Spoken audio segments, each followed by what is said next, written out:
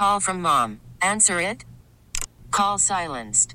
Instacart knows nothing gets between you and the game. That's why they make ordering from your couch easy. Stock up today and get all your groceries for the week delivered in as fast as 30 minutes without missing a minute of the game. You have 47 new voicemails. Download the app to get free delivery on your first 3 orders while supplies last. Minimum $10 per order. Additional terms apply. All right, welcome back into the Danny Parkins Show, CBS Sports Radio, Sirius 206, and the radio.com app. Thrilled to talk to this guy. Always love reading him with college sports, but he's a national columnist for USA Today, and he was at the Colin Kaepernick workout on Saturday, and he's kind enough to give us a few minutes. Dan Wolken from USA Today. Dan, thanks for the time. How's it going? I'm doing great. How are you? I'm really well, and I've got 100 things I could ask you, but we'll start simple. What was Saturday like? It was strange. I got up to the Falcons facility in the early afternoon, anticipating there would be maybe a little bit of a scene there, and there was, in a sense. I mean, you had like 3 anti-Kaepernick protesters on the right side of the gate that enters the facility, and then on the left you had maybe 20 people. The crowd was growing a little bit as it got closer to the time of the workout. And, of course, ultimately, it didn't really mean anything. Word started to circulate maybe about 30 minutes before it was supposed to begin that Colin Kaepernick was not coming. And so everyone saw the tweet from Adam Schefter. He was the first who had the statement from Kaepernick and his representatives. And, of course, if you know Atlanta, the Falcons training facility is way out in a northeast suburb called Flowery Branch, which is, it's kind of halfway to South Carolina. And they decided to do this workout at a high school that's south of the Atlanta airport. So it's like a 60-mile drive. And so you saw all these reporters jumping in cars to try to hustle down to the whole other end of the metropolitan area. And got there, and it was very clear that this was not sort of a last-minute thing. This had been very well planned, and that there was security and equipment and all the stuff that you would need. It did not suggest this was thrown together at the last second. So then he does the workout. Fans are on the perimeter. They come by the hundreds, and it was sort of this very, triumphant vibe there, and yet in terms of the NFL factor, there were only a few teams that came to the second workout. I don't think it helped Colin Kaepernick in any way to actually get a job in the NFL. And he made this statement that was very powerful. But again, what does it all lead to? And I think that's that's a long way of telling the story of Saturday, but it was just odd, the whole thing. Yeah, I didn't think it was going to even happen when I was doing my radio show on Friday because I was just expecting some curveball, and then we got one, but it didn't end up canceling the entire thing. Just from a football standpoint, Schefter also gets the report from an NFL evaluator that he had elite arm talent.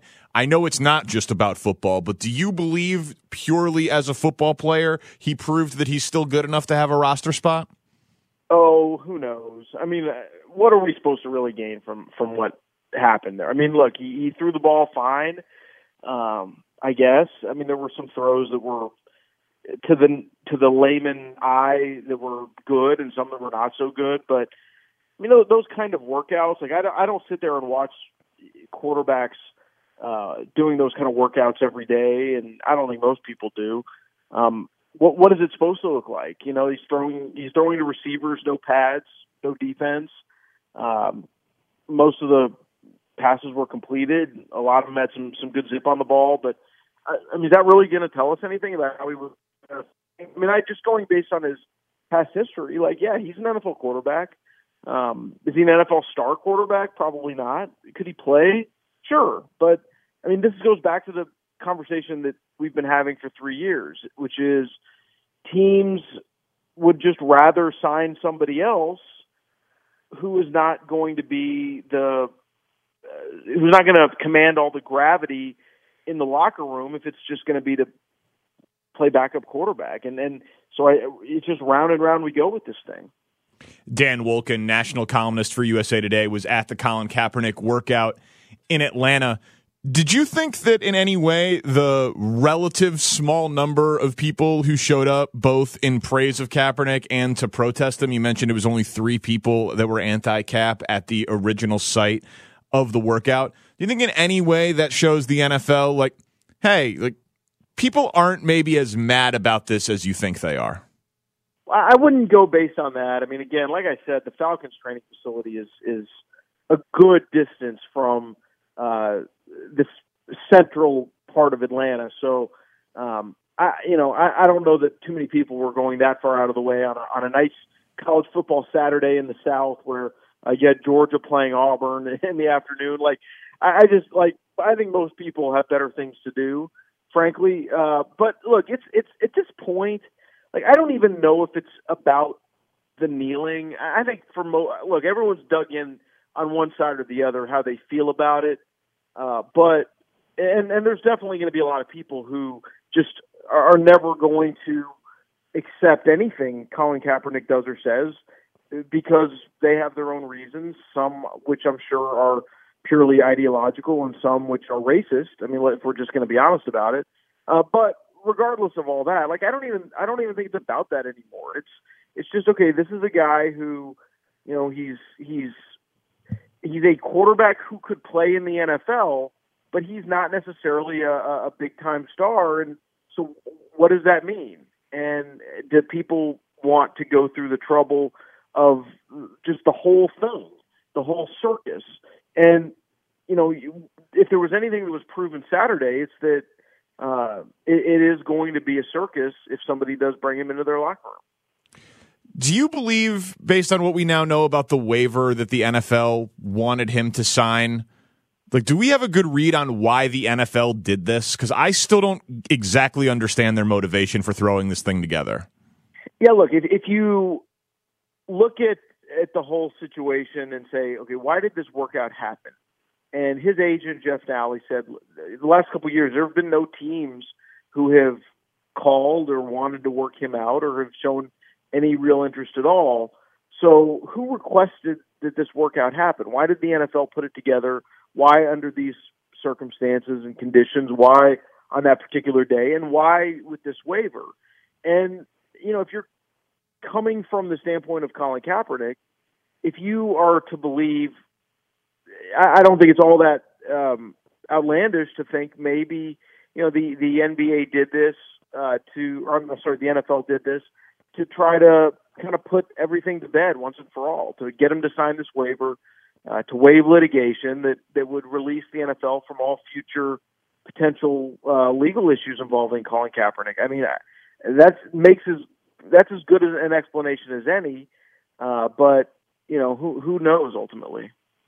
Yeah, it seemed odd all around, and the distrust that both sides clearly have for each other. Like, I felt like you could come away skeptical, obviously, from the NFL's intentions, but then from Kaepernick, I comped him to Obi-Wan Kenobi earlier in the show, like, strike me down and I will come back more powerful than you could ever imagine. He is more powerful not playing football. If you want to use the word martyr, that's fine, but he came out of this to me seeming more powerful by way of calling out the NFL in that defiant tone after that workout. Yeah, I mean, I've said that for a while. I think there's no doubt that his star, his brand, whenever he gets on a big public stage, only gets enhanced when he's publicly that visible. But it seems to bring him further and further away from actually playing in the NFL. So those two things are at cross purposes. What is it going to be? What is his ultimate destiny? I think at this point, and I think it's been the same for the last year or two, it's pretty clear his destiny is to be a celebrity, to be a social justice activist, and to use the power he has across all those outlets as a cultural icon to affect change. It's not necessarily that to be an NFL quarterback. That's sort of it's almost like that's a side gig, even though kind of pursuing that as his main goal is what's made him more influential as the other. So it's a strange dynamic. It's something we haven't really seen before, and I think it only, that disparity only grew on Saturday. Do you believe that Colin Kaepernick wants to play? Yeah. I mean, look, I take him at his word that he wants to play. But how far is he willing to go, or what is he willing to do in order to make that happen, or in order to put aside the concerns and the issues teams might have? I think that's really where the rubber meets the road in this thing. Yeah, because at this point, there's no way to assume that he will play, right? I mean, the odds seem astronomically stacked against him from ever playing again. Yeah, I don't think the odds were very good going into yesterday, and I don't think they're any better now. In fact, they're probably worse.